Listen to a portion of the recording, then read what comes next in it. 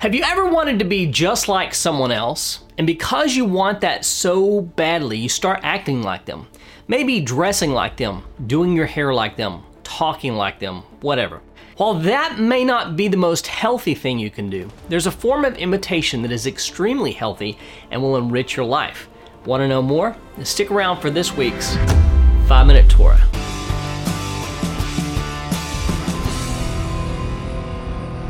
Welcome back, Torah Tribe. You're watching the channel that connects disciples of Yeshua to the eternal Torah of God. It's great to be back with you here today. This week's Torah portion is the very last portion in the Torah cycle. Yes, this week we are studying the portion of Vezot Habracha, Deuteronomy 33:1 through 34:12, and here are the three things that you need to know about it.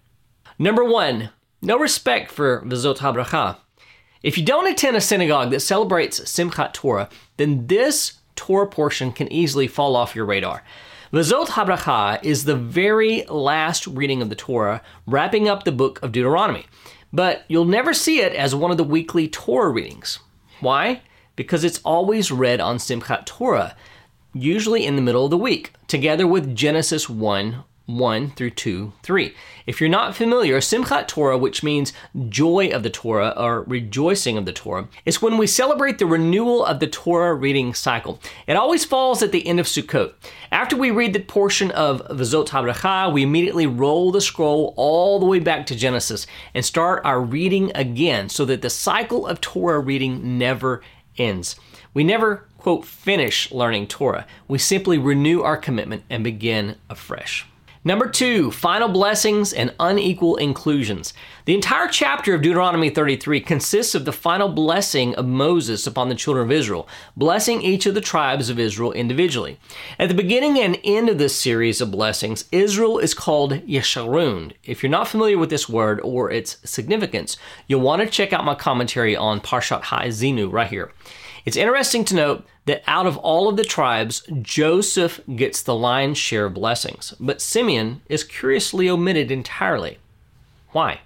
I'd love to hear your thoughts on it. Let me know what you think in the comments below. And number three, the death of Moses, written by Moses. This is where skeptics of the Torah's authorship point out what seems to be an impossibility. Why? Because in chapter 34, Moses writes of his own death and burial.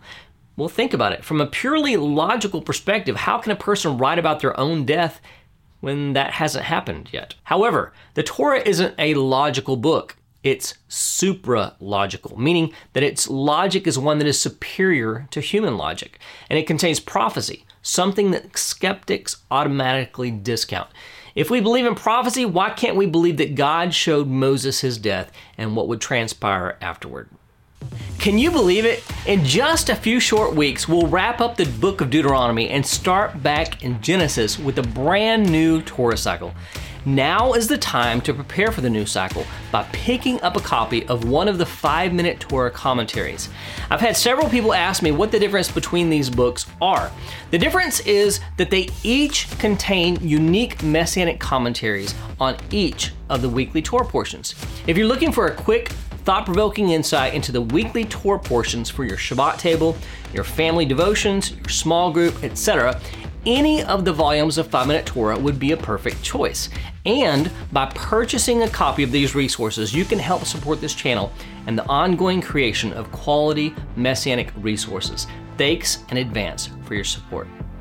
This week's Torah commentary is called Imitating God and comes from my book, 5-Minute Torah, Volume 2. A fundamental concept within Judaism is that we are to imitate God in certain ways. This concept is described by Maimonides in his work Guide for the Perplexed as imitatio Dei, or imitation of the divine. We can see this pattern in several places in the scriptures, but one of the most explicit is Leviticus 19:2. It says, "You shall be holy, for I, the Lord your God, am holy." We imitate Hashem's holiness, his uniqueness, when we imitate his deeds. For example, we read about God clothing Adam and Eve in their nakedness. Just as God gives clothes to the naked, so should we give clothes to those who need them.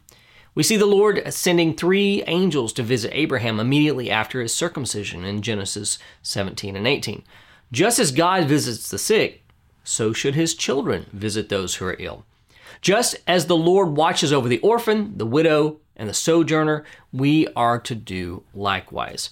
Just as the Lord ceased from his own labors and rested on the Sabbath, we are to do likewise. This week's Torah portion gives us another insight into how we can imitate God. When it was time for Moses to take his final retirement, God was compassionate towards Moses. When Moses died, the Lord took the responsibility to bury him. So Moses, the servant of the Lord, died there in the land of Moab, according to the word of the Lord, and he buried him in the valley in the land of Moab opposite Beit Peor. But no one knows the place of his burial to this day. Deuteronomy 34, 5 and 6. The Torah says that Moses died, quote, according to the word of the Lord in verse 5. However, the Hebrew literally says that he died, quote, by the mouth of the Lord. It's the Hebrew phrase, al pi Adonai.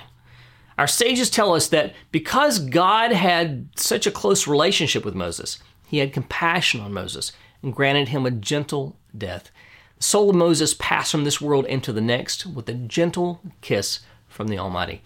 Once he had received the soul of Moses, God took the responsibility upon himself to bury his body as one final act of kindness to his beloved servant. The Hebrew phrase Gimilut Hasadim means the bestowal of loving kindness. A person can participate in Gimilut Hasadim in many ways. Giving to charity is one way. An act of service is another. According to Jewish thought, however, the greatest act of loving kindness a person can participate in is taking care of the dead. Why?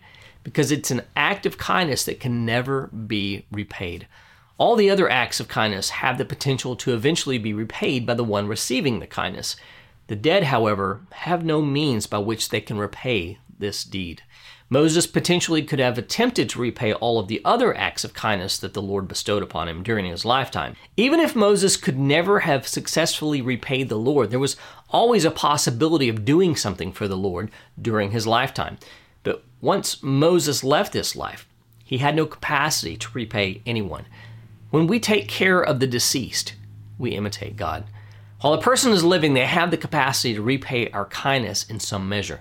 However, when their soul departs and returns to its Creator, the body is left without any capacity for repayment. Whatever deeds that are done for this person at this point are done purely out of love, without the thought of whether or not the deed would be repaid. Yeshua taught his disciples this principle in a slightly different context. He said, when you give a dinner or a banquet, do not invite your friends or your brothers or your relatives or rich neighbors, lest they also invite you in return and you be repaid. But when you give a feast, invite the poor, the cripple, the lame, the blind, and you will be blessed, because they cannot repay you, for you will be repaid at the resurrection of the just. This is Luke 14, 12 through 14. Yeshua's teachings are based on Proverbs 19:17, which says, whoever is generous to the poor lends to the Lord, and he will repay him for his deed. It's easy to bless our friends and those who are able to show their appreciation for our deeds.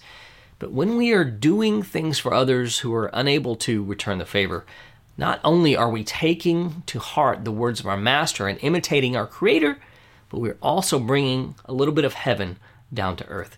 We're building the kingdom of Yeshua. May the kingdom of our Messiah be established in our day through the selfless deeds of his disciples toward others. And as we say when we complete any book of the Torah, chazak, chazak, v'nit chazek. Be strong, and may we be strengthened.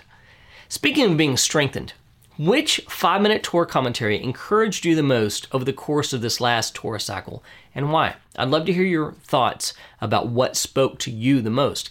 And also, don't forget about my question about Simeon. Let me know your thoughts in the comments below. Again, Shana Tova, Happy New Year. May the Lord bless you in this wonderful new year. I'll see you again soon with another Messianic insight into the eternal Torah of God. Blessings from Emet HaTorah.